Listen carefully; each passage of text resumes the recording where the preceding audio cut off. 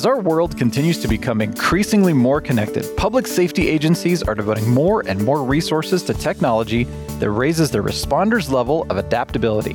One such example can be found in the Connected Officer. Wei Lan, thanks for joining us. Thank you. Appreciate it. All right, so tell us about the origin of the Connected Officer concept. Okay. So when we started looking at officers in the field, in the past we've had a very, I think, product-centric portfolio. Mm-hmm. And so you would do some dispatch and then you'd do some records, you'd switch between apps. But if you're an officer, you don't really care so much about the different apps that are on your phone. You actually just want to do your job, and your job consists of this workflow. And the concept of the Connected Officer really flips, our thinking rather away from particular apps, more to what is that workflow of that officer that's in the field, and then how do we have apps that support that? How do we look at the relationship between those apps and the data that flows between them, so that when you're an officer, you don't really care which app you're using, you're just trying to do your job. As long as it works. Exactly. Yeah. And that's really at the heart of the Connected Officer, putting the officer in the middle of that development rather than the products. Nice. Okay, so you're getting their feedback, you're finding out what's working, what isn't working, and then adapting it from there. Yeah, pretty much. Okay, that's great. I love that. How has public safety connectivity changed over time? Yeah, so what I've seen is connectivity is getting better. Mm-hmm. In the past, connectivity, 3G was a bit patchy. You might not have coverage everywhere you were. And so you would tend not to rely so much on mobility. You'd rely on the radio, would be your primary form of communication. These days, as we've moved towards better connectivity, officers have the ability to carry a phone that has apps. Those apps are always connected. They provide access to data all the time. And that decreases the reliance on radio, which in turn frees up the radio for more important types of communication. Okay. You're not always having to say, hey, I want to run these license plates. I want to look up this person. Sure. And that would take up, most of the radio airtime. Absolutely. Okay, that's what I was going to ask. So that's good to know. So you're keeping the frequencies open for important calls. Yeah. Or more serious calls, I guess would be the better term in that. And the volume of those quite simple, I'm going to do a person check, I'm going to do a vehicle check, they would consume most of that radio airtime. And that radio airtime is finite. And it's shared between everybody. You don't want to have to sit there and sort of wait your turn while you're trying to, run a license plate. Exactly. Well, aren't those monitored too, frequencies? Mm-hmm. So are the apps more secure in that sense too? Yeah, absolutely. That's great. So, when you're using an app, it's all going to be, a virtual private network. It's all going to be encrypted. There's not going to be anyone who's going to be eavesdropping on what you're doing, which can sometimes be a bit different with the radio. Interesting. Yeah, that's very true. So what are some of the biggest benefits that you've seen for these agencies besides what we've just talked about? Well, I think that as there's this more connected connectivity, these apps are going to be running on consumer devices. Consumer devices such as iPads and iPhones and Android devices are a lot cheaper to implement. So cost of having that connectivity is going down. Also, when you're using your smartphones or tablets, you're used to a really simple user interface, this consumer user interface. And the apps that are being developed are being developed in the same way. So they're being designed to be very easy to use, which reduces the amount of burden it takes to use these apps. Enterprise software, when I look at it, it all looks like it's, really hard and, from 1996. You don't want that on your phone. You don't want it on your tablet. You want a very modern experience. Absolutely. And so that's kind of some of the benefits I'm seeing as we move towards that app style world. Now, question on that, is this allowing them, you see their laptops in their vehicles, is this allowing them to pretty much be mostly on phones now versus on the laptops? I mean, I'm sure they're still using those, but is it moving towards that? Yeah, I think it depends on the workflow context.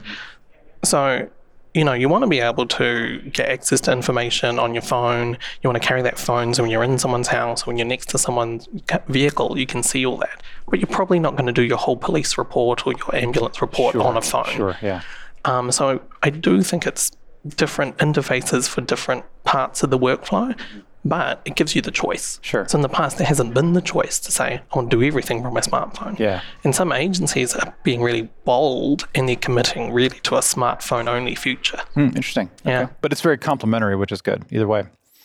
When we may have already answered this question, but a little bit more information on the relationships between officers and dispatch. How has that changed with this new implementation? Yeah, so we talked a little bit about the less usage of radio for information queries, but I think there's also a greater focus on being able to update the dispatch. So in the past, it might have been on radio, you could only say so much stuff. You remember there's that sort of congestion on the radio airtime. These days, all the officers have the ability to enter data on their phone to sort of update the situational awareness and provide more information to dispatchers from the field. And so I think that is, quite important. Yeah, absolutely. Excellent. So what are some successful examples of agency implementation? Yeah, so I don't know if you can tell from my accent, but I'm from New Zealand. Mm-hmm. And for me, a really big highlight is New Zealand Police. New Zealand Police have over 9,000 officers, and we're a really early adopter of some of our mobility products. So the big one, Mobile Responder. And that saved them around 30 minutes per officer per shift. And, so basically it's a force multiplier. It's like having more officers in the field. Nice. So what does that mean for the public then? Well, for the public, you're going to have more informed officers, so they're aware of what's going on. They're going to have a faster awareness of the changing situation. So you're not going to have officers who are sort of left out of the loop. And you're going to have more officers who are going to be out in the field, who are aware of what's going on, rather than sort of going back to the station, getting updates, all that kind of stuff. So this New Zealand Police, they described it as more street than station. Very good. So the results obviously are excellent. We're seeing this. You're seeing great implementation of these. But I'm sure there are going to be some agencies that are going to be sitting there thinking, well, it's expensive. Maybe they've got an old school approach. What advice would you give to these agencies that are looking to utilize it or maybe are kind of on the fence about it? Yeah. So I'm seeing there's kind of like two generations of mobility. First generation is laptop-based mobility, but a laptop, it sits in a vehicle. And this new generation of mobility is smartphones and tablets. And I think if you're part of that first generation, then the thing you should be considering is what device form factor you want to go with. A tablet is nice and there's more screen real estate, but it's pretty hard to carry a tablet, on your hip. Yeah. So I've seen agencies do that and they've spent the money and then they've said, actually officers aren't carrying them around. So they're moving towards these sort of bigger phones, iPhone Pluses and all that sort of stuff. So consider the device form factor. Okay. And I think consider personal use. And that's actually a really big one, which is you want an officer to carry this device on them and you want them to carry it all the time. So there's no point just, when they're on the shift, they'll carry it. When they're off the shift, they put it in the drawer and they sort of leave it alone because an emergency can happen any time. Sure. In New Zealand, we had a big earthquake in Christchurch.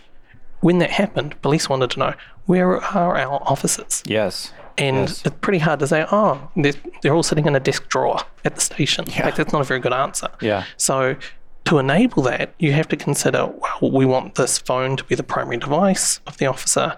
We're probably going to have to expect some personal usage. What does that personal usage look like? Can they install personal apps? How do you control and manage that? But a good quote from New Zealand Police was, we trust our officers with guns. Surely we can trust them with phones. I like that. That's great. So what do you think is next on the horizon for public safety connectivity? Well, I think that, unsurprisingly, there's more and more data that's happening. There's this deluge of data. It's coming from Internet of Things devices. There's more situational updates. And I think it's going to be technology that helps officers deal with that deluge of data. And that could be wearables, so they can get alerts to them faster. Those wearables can monitor their health conditions. And, if an officer is down, then they can detect that and sort of generate alerts themselves. I think a bit of a look toward maybe audio user interfaces. So it's very nice to have a phone, but you don't want to have officers staring at a phone all day long. I have a hard enough time doing it myself. So you want to be able to maybe start to communicate just using audio, kind of like Siri, if you're familiar, and also AI smart advisors. So you have all this data coming in. How do you know which of it is relevant? how do you know which of it is important right now? And I think that's where artificial intelligence can sort of go some way towards saying, well, actually, all of that stuff, you don't have to worry about it at the moment, but this stuff here is quite important. Well, this is very exciting. Yeah, thank you for sharing this, Wei Lan. Thanks for your time, too. Appreciate it. Quite all right. Thank you very much. For more information on today's topic, do go over to hexagonsafetyinfrastructure.com. And of course, to learn even more and listen to additional episodes, head over to hxgnspotlight.com. And thank you for joining us here on HXGN Radio.